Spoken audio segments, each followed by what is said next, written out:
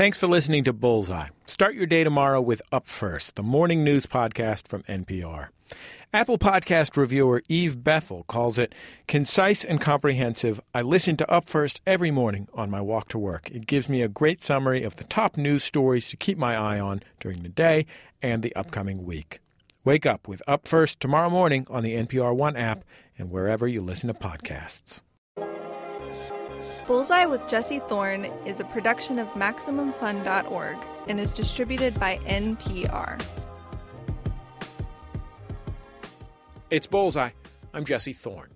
Tina Fey and Robert Carlock came up with the idea of Unbreakable Kimmy Schmidt with Ellie Kemper in mind. When they did present the premise to me that I was to play a cult victim who recently escaped and was making a new go of it in New York, I wasn't sure if they were serious. And because they are so smart, I thought, this might be a test to see if I'm a dumb actor, if I'm like a naive actor. I don't know if they're being honest about what the premise is because it's going to be on NBC. It sounded very dark. It's Bullseye.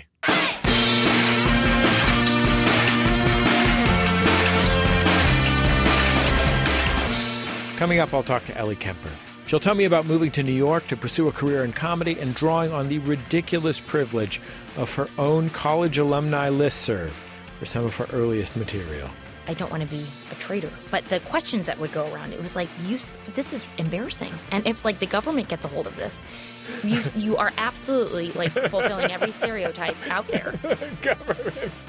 Then Flying Lotus, one of the most talented, unique music producers alive.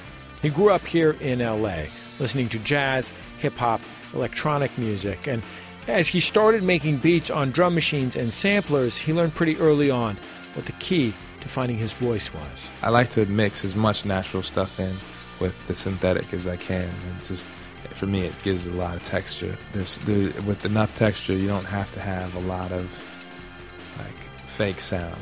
Finally, I'll tell you about the MC who felt like every 90s hip-hop kid's older brother. It's all coming up on Bullseye. Let's go. It's Bullseye. I'm Jesse Thorne. My first guest this week is the actress Ellie Kemper. She's the star of The Unbreakable Kimmy Schmidt. We talked last year. If you haven't seen it, Unbreakable Kimmy Schmidt has a pretty unusual premise.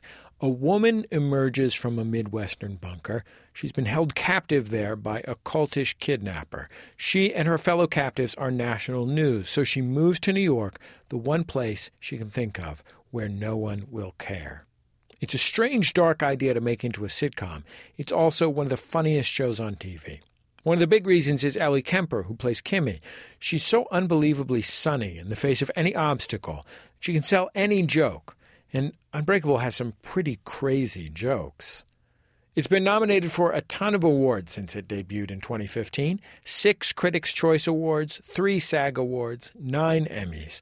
Ellie just got her second nomination for her role, actually. She's up for Outstanding Lead Actress in a Comedy Series. Here's a bit from the show's most recent 3rd season. In this scene, Jacqueline, played by Jane Krakowski, and Lillian, played by Carol Kane, are both running for the same neighborhood council seat. As we listen in, they're each trying to get Kimmy on their side.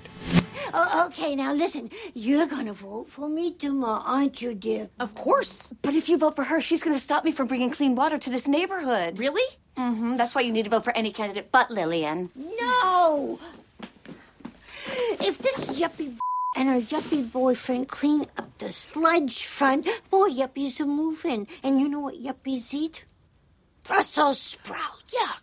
And ice cream that tastes like lavender. No, that's the smell. But you'll have the most beautiful new waterfront with ducks in it. Ducks that have babies. Aw, how many? It doesn't matter. Our rent will be jacked up so high, we'll probably have to move to Hart Island, where they bury all the unclaimed bodies. Now I forget, do you like sleeping in a giant pit full of skeletons? You know I don't. Ellie Kemper, it's so great to have you on Bullseye. I'm such a fan of your show. It is so great to be here, Jesse. Thank you very much for having me. I'm a huge fan of yours. That's probably not true, but I appreciate your graciousness. It's true. So what is it like to know that your on-screen talents inspired these brilliant comedy writers, Tina Fey and Robert Carlock, to write the most brutal, nightmarish version of a fish out of water story ever. What it reads in my face that suggests bunker victim, I don't know. Maybe they saw something I don't, readily recognize.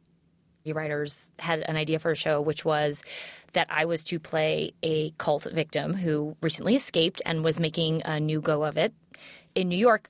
I wasn't sure if they were serious, and because they are so smart, I thought this might be a test to see if I'm a dumb actor, if I'm like a naive actor. I don't know if they're being honest about what the premise is, because it was going to be on NBC. It sounded very dark. I like your idea that you can't quite tell whether they're too smart for you. As a graduate of Princeton University who did some, but I don't think completed, graduate work at Oxford, I think you're qualified to determine whether or not they're putting you on. That is kind of you. I'm going to replay that in my mind the next time I'm questioning my own intelligence. But these guys had just written 30 Rock and had pulled that off seemingly effortlessly and knew a lot more about creating a television show than I did. And I just, at first blush, I do think that does not seem... No, it seems like a terrible idea. Well, just certainly for a network show. How are they going to pull this off? This was supposed to be on NBC. Absolutely. And so I once I read the pilot, I saw how they were able to make that very dark premise into a comedy in a way that I think only Tina and Robert could. I think in the wrong hands, it would have turned out very differently and probably terribly. So thank goodness that they were the ones at the helm. And I don't know how they did that. I think it's by focusing on what happens, after the darkness, I guess, without being too dramatic about it. But yeah, I wasn't sure what to do at first, and I don't know what is it. You're looking at my face. Is there something? It's large. It's seen a lot. I don't know. Well, I think I'll tell you. You were already on. You had been on The Office, and done a wonderful job, and done lots of things that folks in the comedy community knew you from. You're exceedingly gracious and pleasant. And I think they must have just wondered what is wrong with this woman. You know what I mean? Like that was the inciting question for them. Possibly, yes. And to be clear, I am not always exceedingly gracious. So I was about to say, so thank you for saying that. No, but obviously that is I've played a lot of characters, I think, who are upbeat, naive, cheerful. Are you ever like a jerk? I don't think so. And especially if I'm tempted to be a jerk now, I feel like what if that person has seen the show and then you'll be embarrassed 10 times as much. So I completely admit that that's a very vain reason not to get mad, but it works. So what about a weird passive-aggressive Midwestern jerk? Oh, with a smile, you mean? Yeah, like a secret jerk. Oh, yeah. I think that happens all the time. She said with a lovely smile. Yeah. Well, yeah, because I think you can get away with that in a way that's satisfying to you, but not the other person isn't, totally aware. Does that make sense? Yeah. I've heard you say that you would be delighted to move back to St. Louis at some point in your life. I think we've just learned why. Could be the biggest. And just go around laying my little passive aggressive snark on anyone who crosses my path and feel I go to bed at night just feeling satisfied. No, I don't think I hope. Well, I don't know. Yeah, sometimes I can be a jerk. I mean, right? One of the things that is so lovely about the character is that, in any fish out of water comedy like this is to some extent about the tenacity of the protagonist, in this situation that they don't know and they don't control, and that they can still be good and win our hearts or whatever. Mm-hmm. It's such an absurd show, but there are these moments where she narrows her eyes, Yeah, I love that about Kimmy, because I think I think what's impressive about, and not to sound too actory, but I am an actor, so I'm going to sometimes sound actory. I think that that's my favorite part about her, is that she is undeniably girly. And I mean, you can just at first glance, I mean, she wears bright pink colors. She, has long hair. She likes jewelry. She's a girly girl. And without contradiction, she's also this incredibly resilient woman, sort of steel. And so I think that is what carried her through such a horrific time, which is, and I don't know if that's something you can acquire or if it's just innate, but she has a tenacity, I think, that is unmatched. And so I sort of love it when the story calls for some sort of injustice or unfairness that Kimmy witnesses, because she has no tolerance for it. And she fights for it, sometimes to a fault, but she isn't pushed around. And I think you see that in the flashbacks to the bunker, even as funny as they can sometimes be, there is a toughness there and an unwillingness to sort of accept what has been thrust upon her that she's fighting through. What was it like for you when you moved to New York after school? Because you didn't go to Oxford with the idea that you were going to be a comedian. Well, no, I didn't. And in retrospect, I almost wish I had gone straight to New York after college to start taking improv classes and doing stuff there. Because I think I went to complete another year of school thinking, I'm not exactly sure what it is that I want to do, so I'll keep going to school. And then I think things sort of clarified in my brain over that year. So when I came to New York, I grew up in St. Louis. I think any move to New York is going to be a little jarring just because I don't think there's any other city like it in the United States.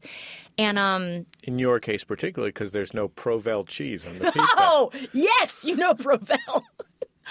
What is Provel? It's I don't provolone. know. It's like cheese. It's a cheese goo. It's a cheese goo, but it's very tasty, and I will defend Provel to the end. So I'm on record saying that.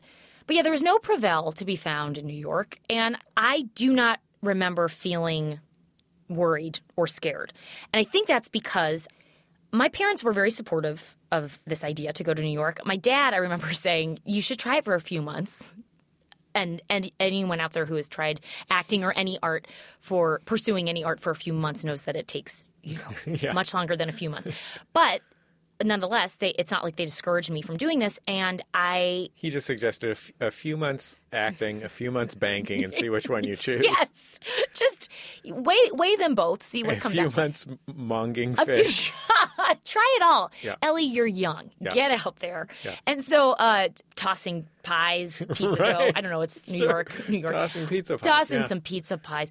But also, I did feel, and this is unusual, I felt very confident in my ability to do improv. So because I had been a member of my improv group in college, like probably a lot of us all were members of improv groups in college.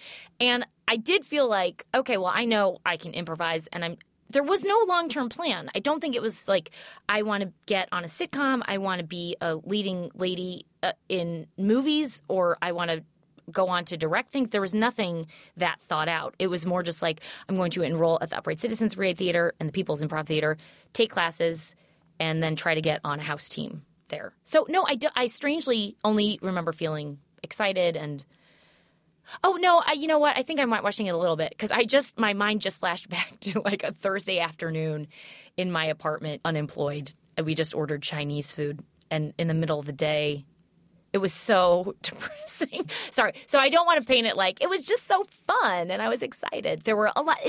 You feel a little aimless. It's Bullseye. I'm Jesse Thorne. I'm talking with Ellie Kemper. She plays the titular character on Unbreakable Kimmy Schmidt on Netflix. I actually have a clip here of what might be called one of your first films. It's called Man Under the Stairs. Yes! I'm so happy you have this. I love this. Can you give us a little context for this? Yes. My parents were doing construction in their house, namely on the stairs, and they were fixing the stairs. And so my best friend and next door neighbor, Katie Purcell, and my younger sister, Carrie, and we had already been making videos, as I'm sure a lot of people our age were, and we decided to make a horror movie about a man who actually lived under the stairs. Carrie was to play that man, and that's the basic premise. He starts sort of terrorizing us. That's what the film is about. Well, let's take a listen. Okay. What's wrong? I know you won't believe me, but I could have sworn I just saw a man under the stairs. A man under the stairs? Give me a break. I think you've been in school too long. I'm serious. You have to believe me. Go see for yourself. Have you talked to Mom about this? No, I just got up here. I just got home from school. A man under the stairs? Yes. I'll check it out.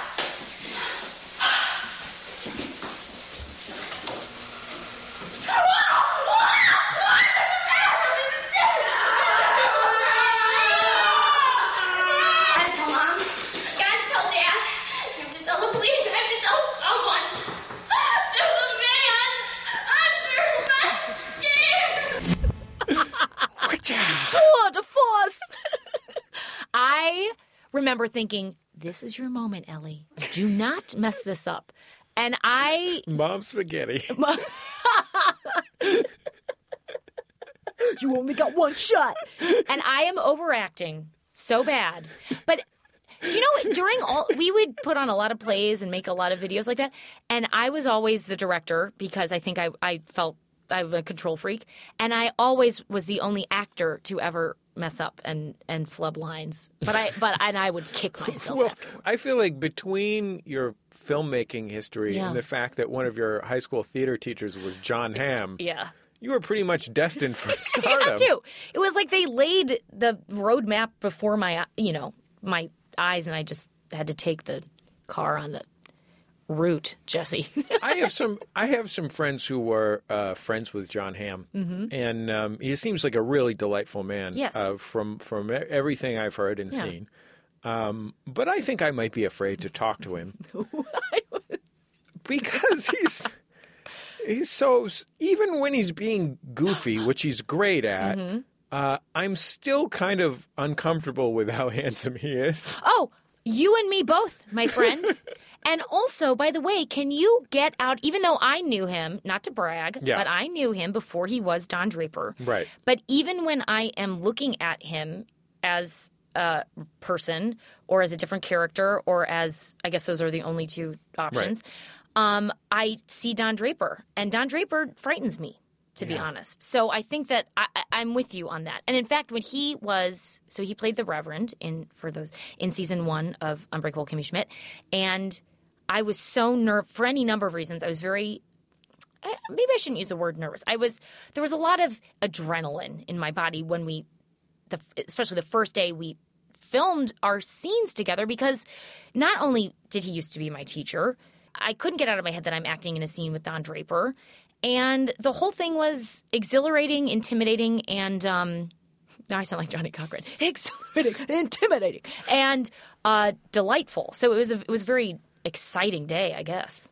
I can only imagine the intimidation. I acted alongside. I'm not trying to brag here. Yeah, no, don't. I acted alongside. No, I'm going to. Oh, no, you're not bragging. Oh, okay, great. I acted alongside Bob Einstein, a.k.a. Super Dave Osborne, once. And I found that to be profoundly intimidating.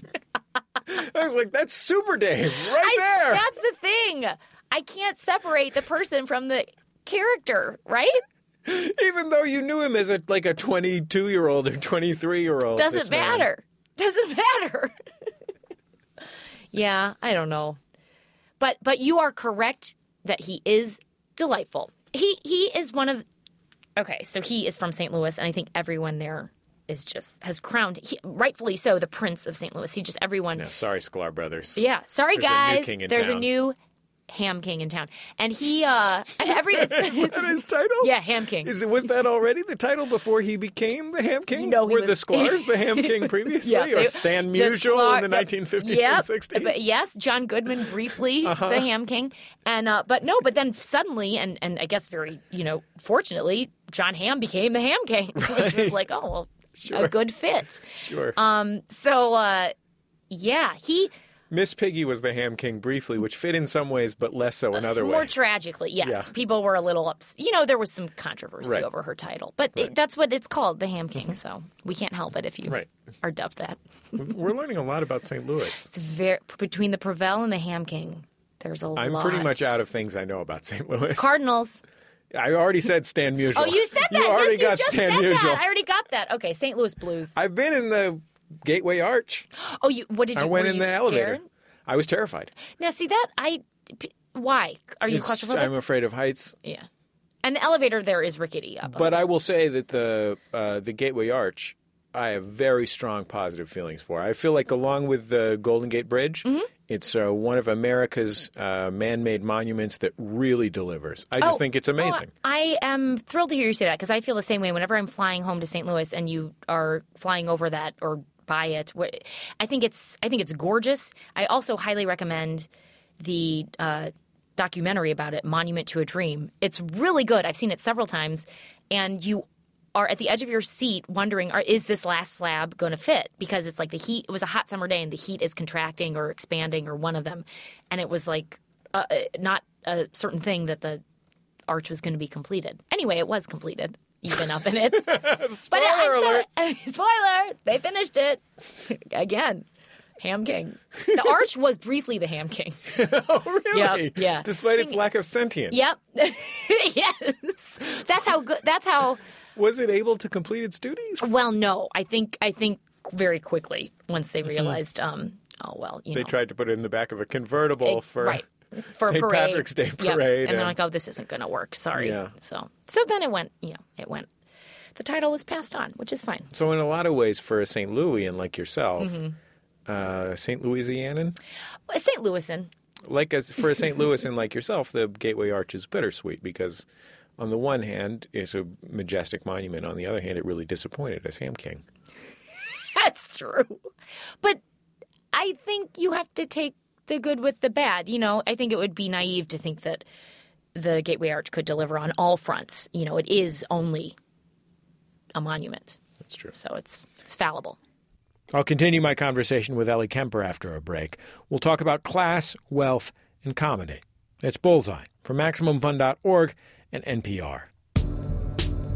Support for this podcast and the following message comes from ZipRecruiter. If you're looking for top talent with ZipRecruiter.com, you can post your job to 100-plus job sites with just one click.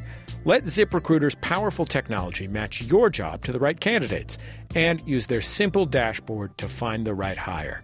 That's why 80% of jobs on ZipRecruiter get a qualified candidate in just one day. Try ZipRecruiter for free at ZipRecruiter.com/first. I'm Linda Holmes. And I'm Stephen Thompson. There's more stuff to watch and read these days than any one person can get to. That's why we make Pop Culture Happy Hour. Twice a week, we sort through the nonsense, share reactions, and give you the lowdown on what's worth your precious time and what's not. Find Pop Culture Happy Hour on the NPR One app or wherever you get your podcasts. It's Bullseye. I'm Jesse Thorne. My guest this week is Ellie Kemper. She stars on Netflix's Unbreakable Kimmy Schmidt. She just earned her second Emmy nomination for her role. We talked last year. Was there ever a point in your career where you felt pretty settled on the idea that you had made the wrong decision? Oh, settled on the idea that I made the wrong decision. Yes. I had just performed a one-person show at the Upright Citizens Brigade in New York on 26th Street. And I think like 10 people were in the audience, including my then boyfriend, Michael. And so no one laughed. It was horrible. It was silent throughout. And I had done the show before, and it had been fine. And for whatever reason, it was a horrible, horrible night. And it's, first of all, embarrassing to be on stage and trying to make people laugh, and then nobody laughs. So it's doubly embarrassing when, like, your beloved is there and you have made a fool of yourself in front of him. So I remember walking home with him, and I was just sobbing because I was so embarrassed. And I felt like I am not qualified to be doing any of this, and there's your evidence, and why am I even trying this? And I think first and foremost, I was just so embarrassed. And we went home and watched I can't remember which Tracey Ullman show, something with Tracey Ullman. And I felt like so much better. And I should have felt worse because it's like, oh, well, you'll never be as good as Tracey Ullman. But I felt comforted thinking like, okay, I'm going to try to work harder and be more like that rather than wallow in this shame. But I felt profoundly bad that night, just feeling like you don't have the chops for this, and this is mortifying. That's a bad feeling to be that embarrassed. And then someone wrote about it. This is back when like blogs were just beginning, I think. And it was so vicious and mean and just, I think, unnecessarily cruel. I don't know. It was one of the 10 people in that audience felt the need to go home and write a horrific review. Very cruel.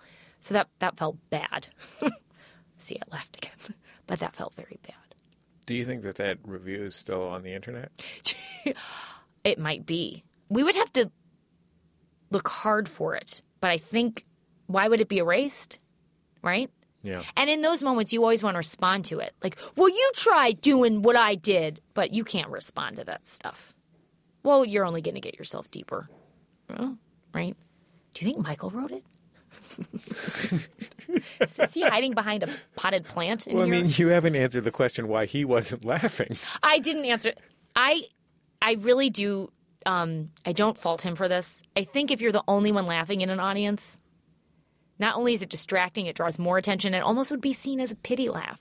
But I guess it does beg the question, well, why is this a question? Why wasn't he just naturally laughing? But I'll tell you why. He had seen it before. All right, there's no good answer. He should have been laughing. He should have been laughing hard. He will be paying for that for the rest of his days. I'm so sorry that I appear to have driven the two of you to divorce. It's okay. I'll move back to St. Louis. It'll be fine. I read a great piece that you wrote years and years ago for McSweeney's, the premise of which was this private school alumni email newsletter or email, what do you call that, email group? Yeah, like an email list, emailing about where to find a good maid in Manhattan. Yeah. That, spirals into the kind of privilege insanity that you would expect. And, that's one of the big subject matters on Kimmy Schmidt, too, that Jane Krakowski's character is constantly managing her perception as a rich person, and your character is just thinks it's amazing that everyone has their own bed or something, Right. And I wonder if your experience both being growing up in a banking family and also like going to Princeton where like some of the people that you knew in New York when you moved to New York were other people that were like 24-year-olds that wore suspenders, not hipster suspenders, like banker suspenders and ties, like loosened ties out at. But you see these people in New York. They don't exist in other places. No, only New York. Yeah, but like these like young guys that work in finance that like loosen their tie and go to a bar. Yes. If that made you kind of extra sensitive to those kind of tensions and differences. Yeah, I think that's of course you.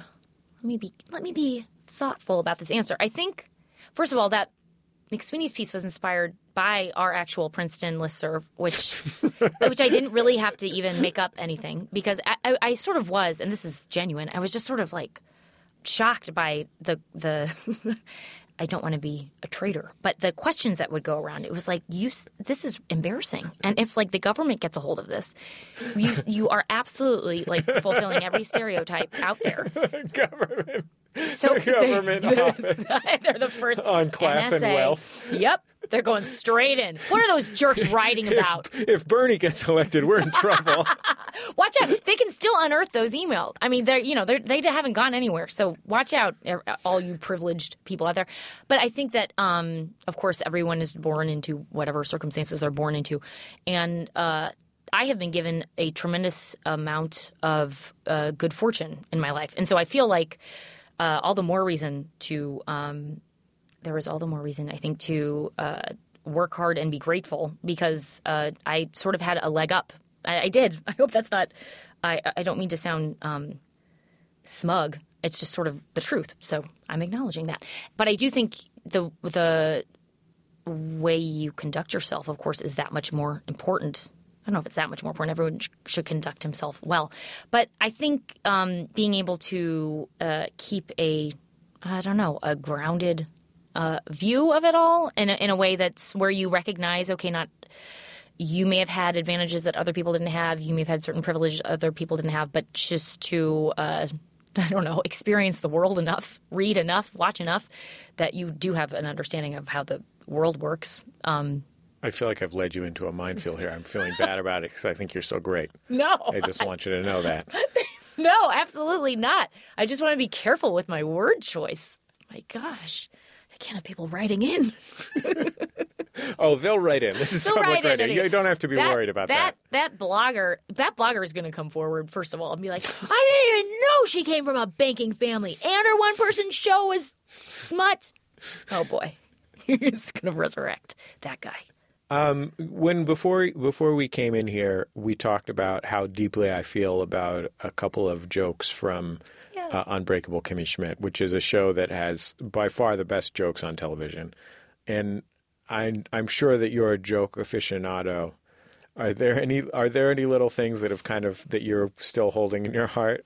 This is the terrible thing that happens with me with this show, is because it is so dense and so chock full of jokes that instead of Titus Burgess and I were just talking about this, thinking about the last season where we're like, what happened? Like, it all seems like a haze now, and we don't know until we watch the show again what happened. But I think that there's – do you know it took me more than this is bad, longer than it should have, for when Jacqueline in season 1 says, at 10 a.m. then come get me up, but don't wake me up. And I was like, I finally said, wait, Jane, are you like, I don't understand that. Are you supposed to be unconscious? What? She's like, no, I think I'm just getting ready when I'm still asleep. Oh, okay. I got that now. Yeah, I don't know. There's too many zingers. They're joke machines.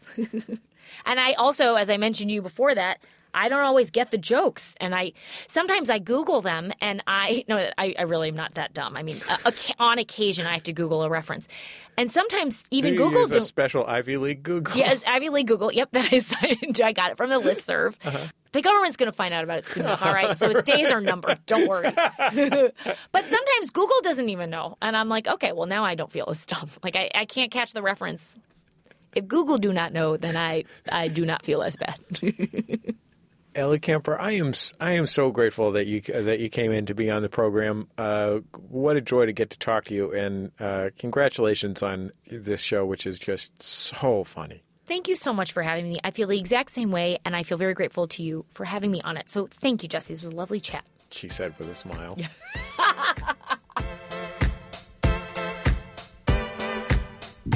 Ellie Kemper from last year. She and the rest of the folks on Kimmy Schmidt have been nominated for 3 Emmys this year.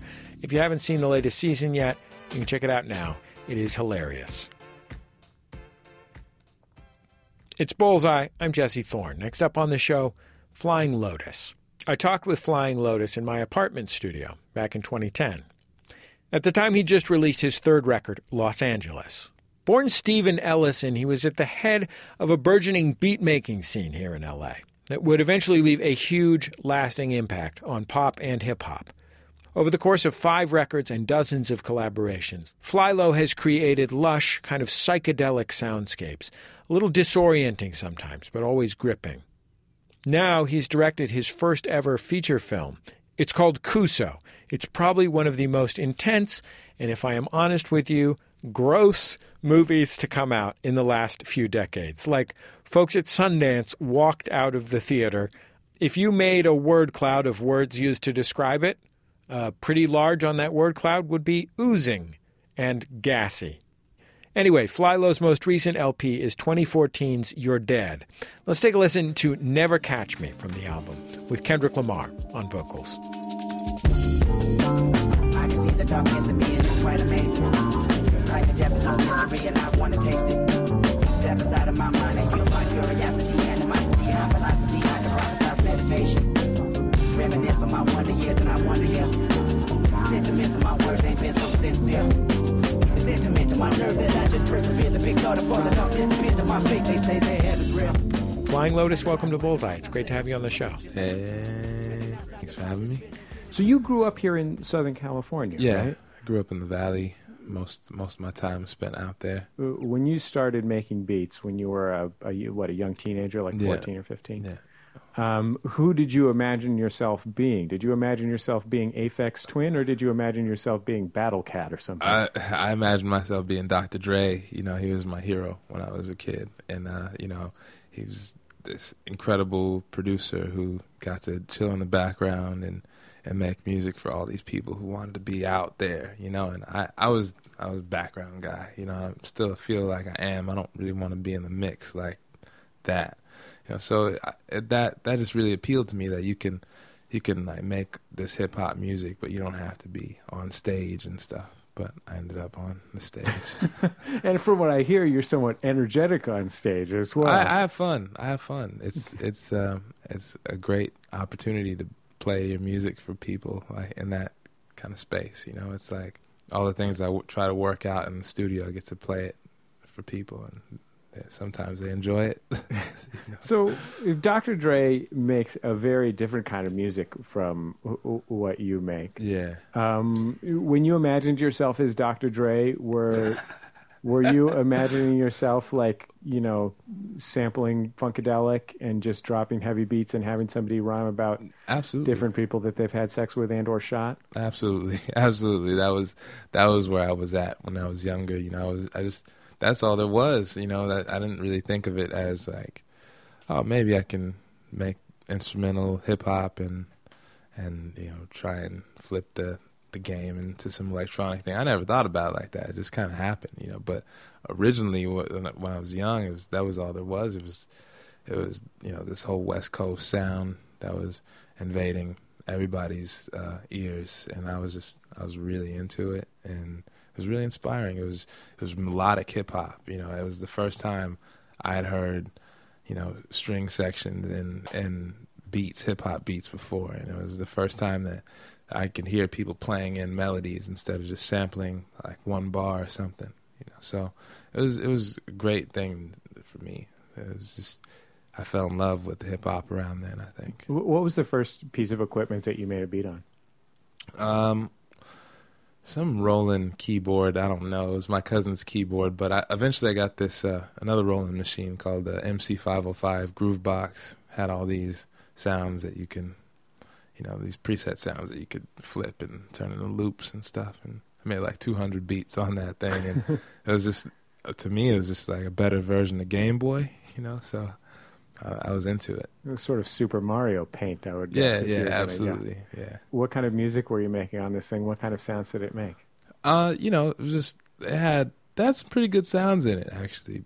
You could change them a little bit. It didn't have to be exactly like the factory presets, but I was just making hip hop stuff, like really short loop stuff, like 4-bar loops, and dropping parts out, thinking about it in terms of like rap beats and that sort of thing. Were you making beats for people? Did you have friends who were emceeing, or was it something that you were doing at home by yourself? Well, you know, mostly by myself, and then, you know, I'd go to Guitar Center and be messing around with stuff, and these rappers would see this young kid making beats, and like, what's up with this kid, you know? And all the rappers that hang out at the Guitar Center all the time. Yeah, exactly. And like some people I'd meet through friends of friends. Oh, you got to hear this dude, he's sick.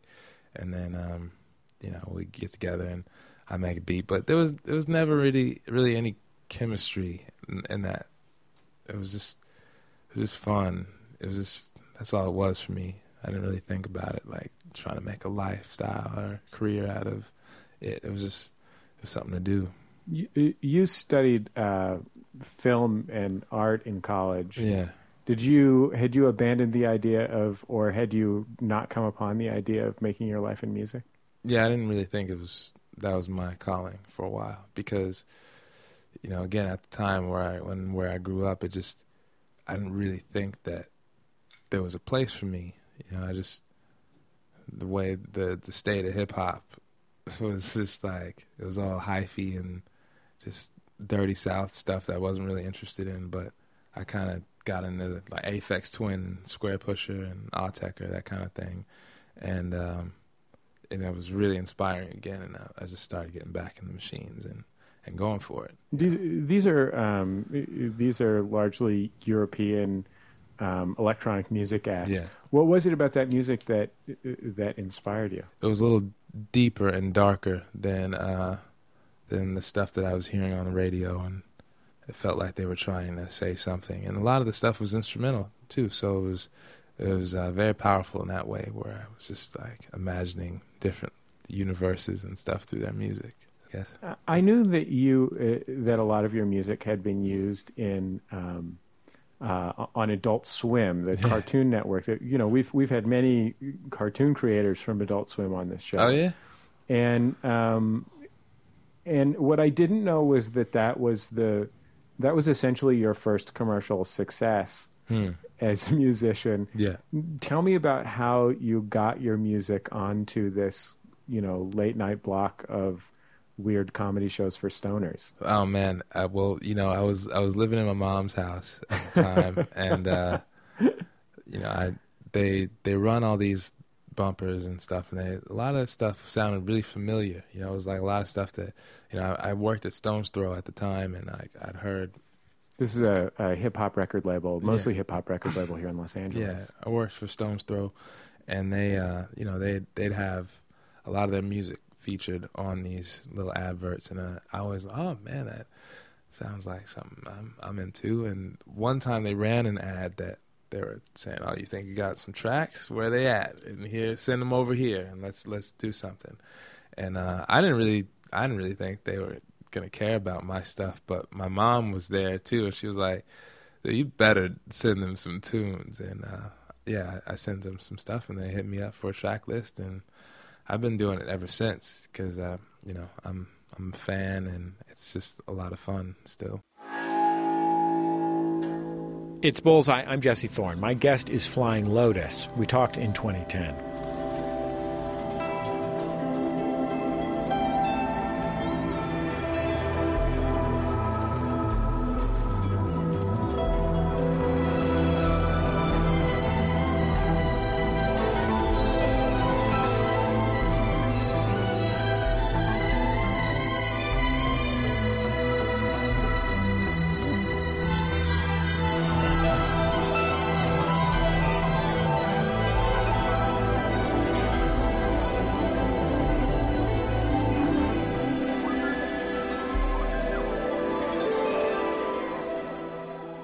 I want to talk a little bit about your process and how you construct music, because your music has such a distinctive sound. I think it's difficult for people to, you know, it's difficult for people to imagine how it's made. It sort of seems like it was just birthed whole out of some kind of crazy music space whale or something. What do you start with? I don't know. It depends, because lately it's been starting with piano. We've been playing piano a lot and just going from there, and then figuring out things along the way. But, you know, sometimes it starts with a sample, sometimes it starts with the drums, and then, you know, time will go, and then I find more elements to put into it, and it's never really done until it's released. That's how I feel, because it goes through several stages. You know, the bulk of it usually happens within 20 minutes, you know, and then all the other stuff is the icing and the sprinkles, you know. But yeah, it's different every time. I try not to get into a set way of working, because I think you can hear it. I can hear it after a while. I'm like, oh, that's when I got that micro chord. Okay, that's awesome. All right, now I'm trying to get into, again, I'm kind of playing around with the piano stuff more, like acoustic piano. We'll have more from Flying Lotus after a break. He's a brilliant musician in his own right. He's also nephew to Alice Coltrane, the amazing harpist and wife to John. He'll tell me what it was like growing up around, I mean, you know, I guess just like the coolest people that ever lived. It's Bullseye from MaximumFun.org and NPR. We'd like to say a quick thank you and share a message from one of our sponsors, Stoke Cold Brew Coffee. If you're a coffee lover, don't worry. So are the folks at Stoke. They're all about the perfect balance of bold but smooth taste that's not too sweet. It's the kind of stuff coffee lovers dream of. They slow brew it, like all the best ideas. Find it in the refrigerated juice section. Stoke Cold Brew Coffee. Look at you go. It's Bullseye. I'm Jesse Thorne. We'll get back to my conversation with Flying Lotus in a second, but before we do that, let's take a look at Pop Rocket. Every week, Pop Rocket gives you a panel conversation about pop culture that is brilliant, fascinating, and brilliantly funny. It's a little bit like Bullseye if Bullseye was a chat show instead of an interview show. Our host is Guy Branum, the stand-up comic and host of Talk Show The Game Show on True TV. Hey, Guy, what's popping on Pop Rocket this week? Hey, Jesse. This week, we're going back to school. On Pop Rocket, we're going to be talking about adult education. That includes film and TV about people who should not be going to school, going back to school, and also the films, TV, and other pieces of culture that schooled us and taught us a little bit more about ourselves. Sounds like a good one. Pop Rocket. Get it wherever you get your podcasts.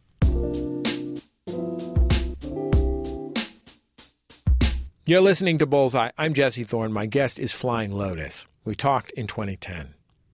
Let's talk about a specific song, say from Cosmogramma. Do you want just pick one? What do you have a particular favorite or one you'd like to share with me? Yeah, sure. Let's play Dance of the Pseudo-Nymph. Okay, let's hear a little bit of Dance of the Pseudo-Nymph from my guest Flying Lotus's LP, Cosmogramma.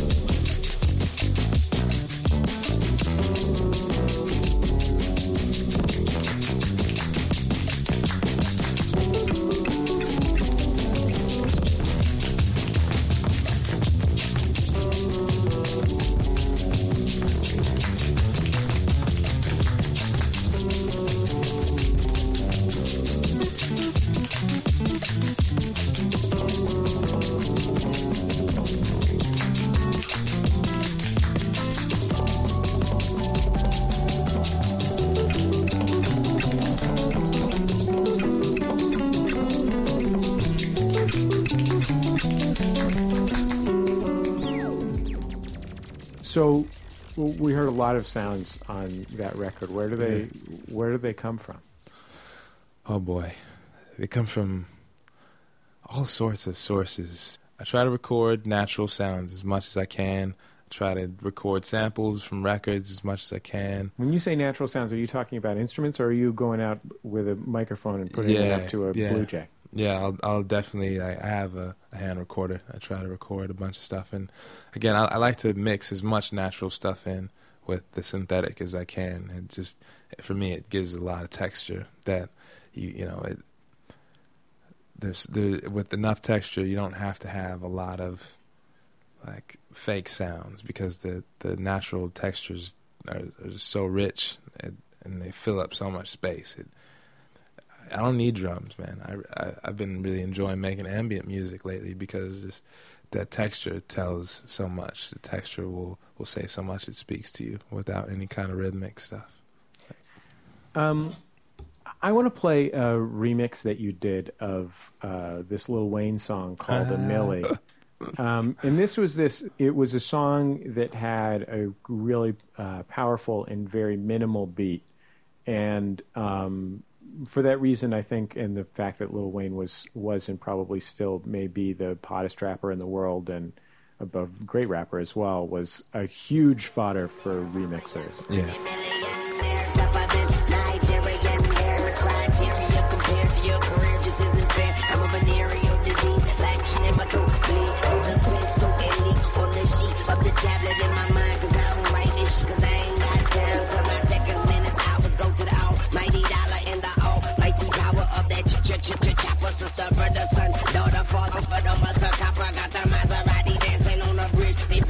Tell the coppers, ha ha ha, you can't catch 'em, you can't stop 'em. My boom, bottom, boom, boom.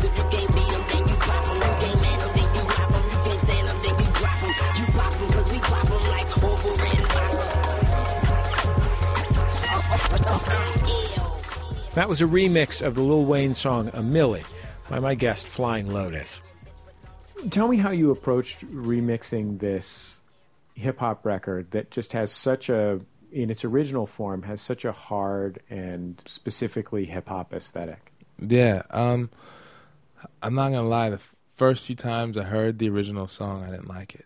And that was why I remixed it. It's because I was kind of frustrated with its minimal thing. But eventually I learned to love it, and I learned to love a lot of that stuff he's doing. And for me, it's just kind of like, I like to do it for the people who are curious, you know, like, what if Lil Wayne and Flying Lotus made a track together? What would it sound like? Or what would it sound like if I had the power to, you know, convince this cat to work in these terms, just to see if you can flip it into something that you can enjoy, I guess, or I can enjoy.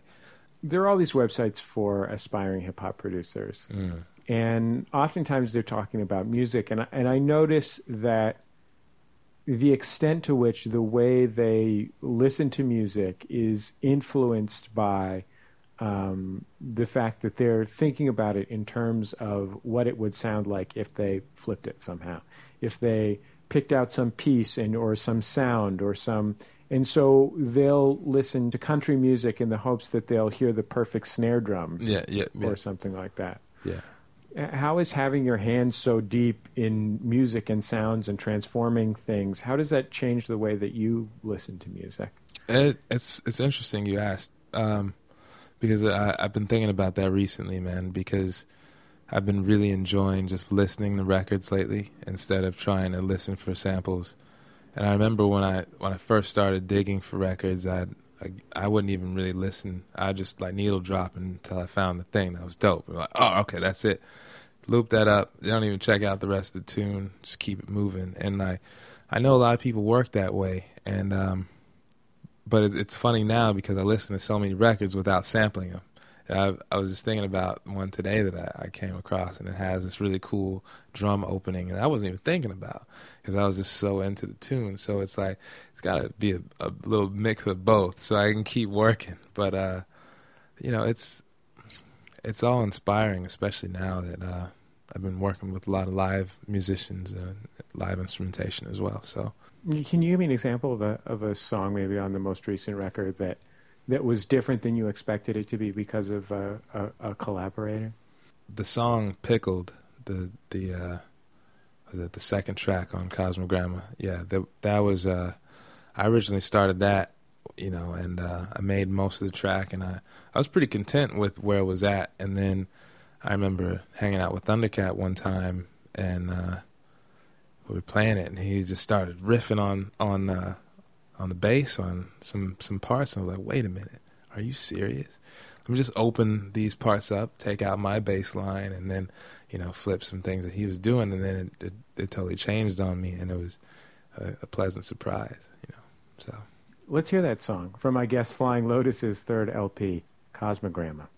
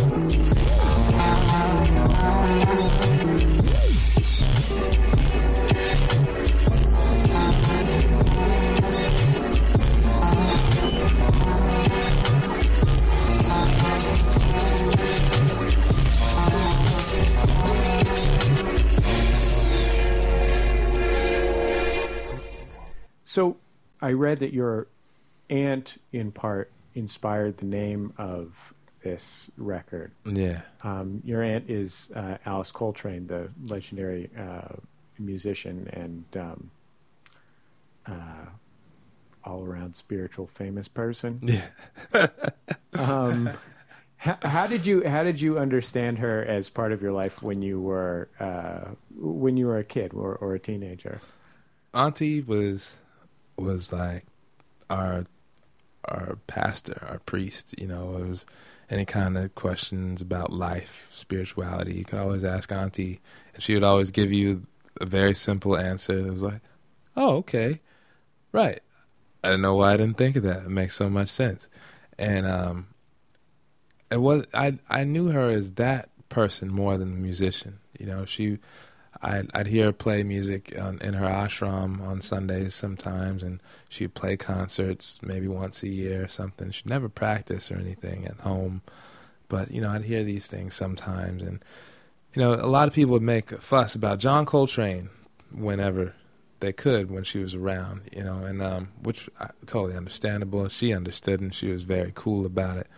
So, and also she wasn't really making any records the majority of the time that I knew her. So I just knew her as the spiritual famous person, as you say. And I got a lot out of it in that sense.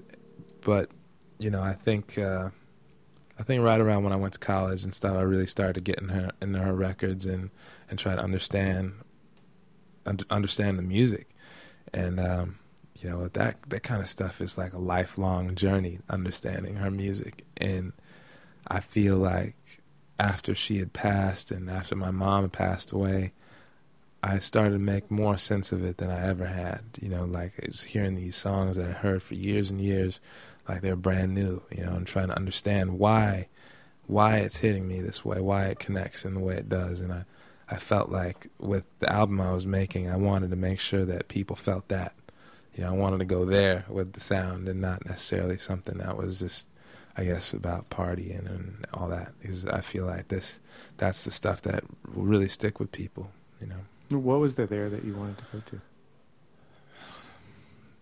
Just go as far deep within as you can, you know, try and give someone an experience through this music, and instead of it just being like about, you know, toe tapping and dancing around, which is, again, no, I'm not knocking that. It's a lot of fun, but I think that one of my gifts is bringing someone a deeper experience with the music as well, and that's something I want to just, I'd rather do that, you know.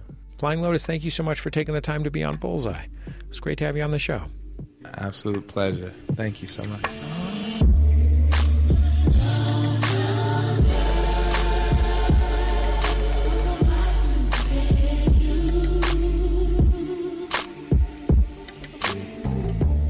Flying Lotus. Check out any of his records. They're all great. If you think you have the stomach for it, his first ever feature film, Kuso, is out now. It's available through Apple and a couple of other platforms. Just don't download it and show it to your kids and then be like, oh, it was Jesse's fault that I did that. You know what you're getting into.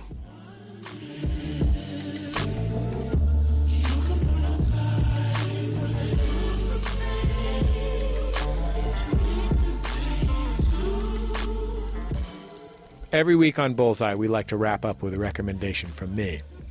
I wrote this one last year, right after Phife Dawg from A Tribe Called Quest died. Anyway, it's the outshot.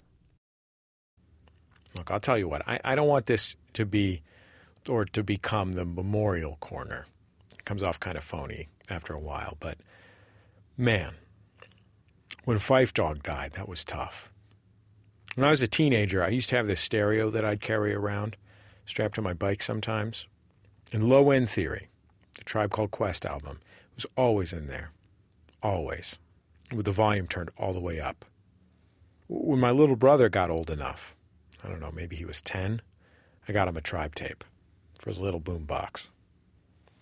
Something special.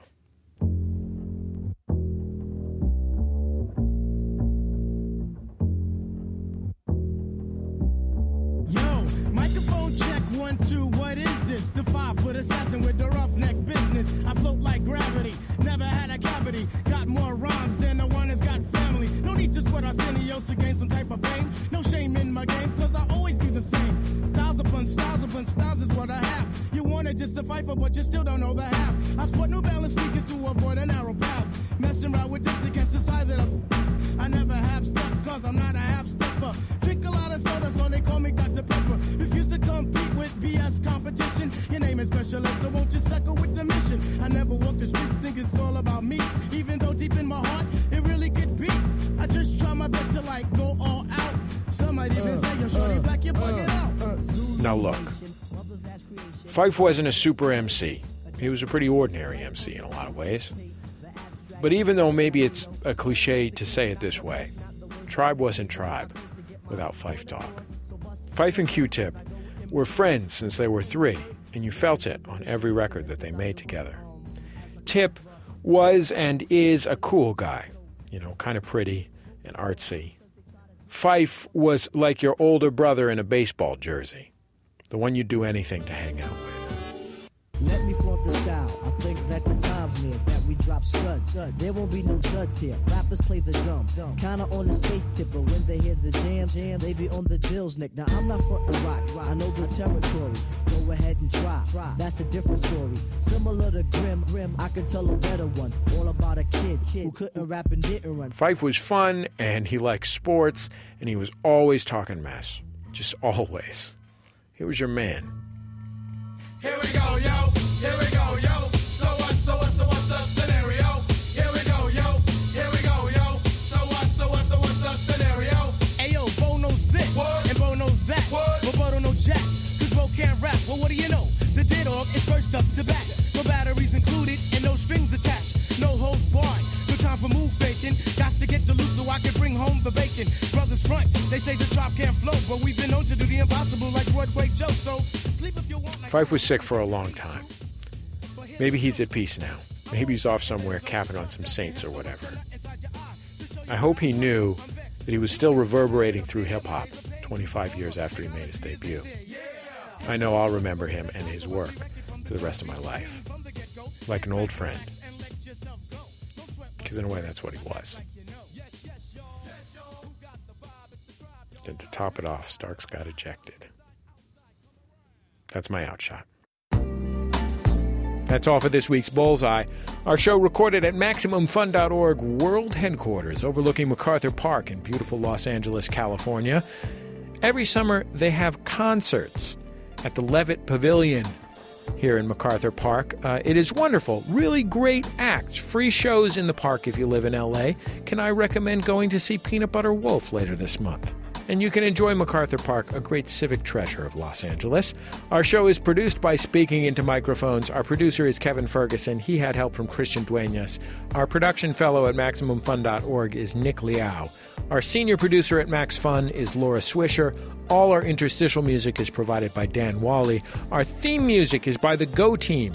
They provided it to us along with their label, Memphis Industries. Our thanks for that. And if you want to hear any of our past shows, all of them are free on our website, MaximumFun.org, in your favorite podcasting software, or now on the Bullseye YouTube channel. Just search for any show on YouTube, and you'll find the individual segments there in an easy-to-listen-to form. And while you're at it, check out the Bullseye page on Facebook. We share all kinds of cool stuff, sneak previews of upcoming Bullseye guests. That's all at facebook.com/bullseye with Jesse Thorne. That's about it. Just remember, all great radio hosts have a signature sign-off.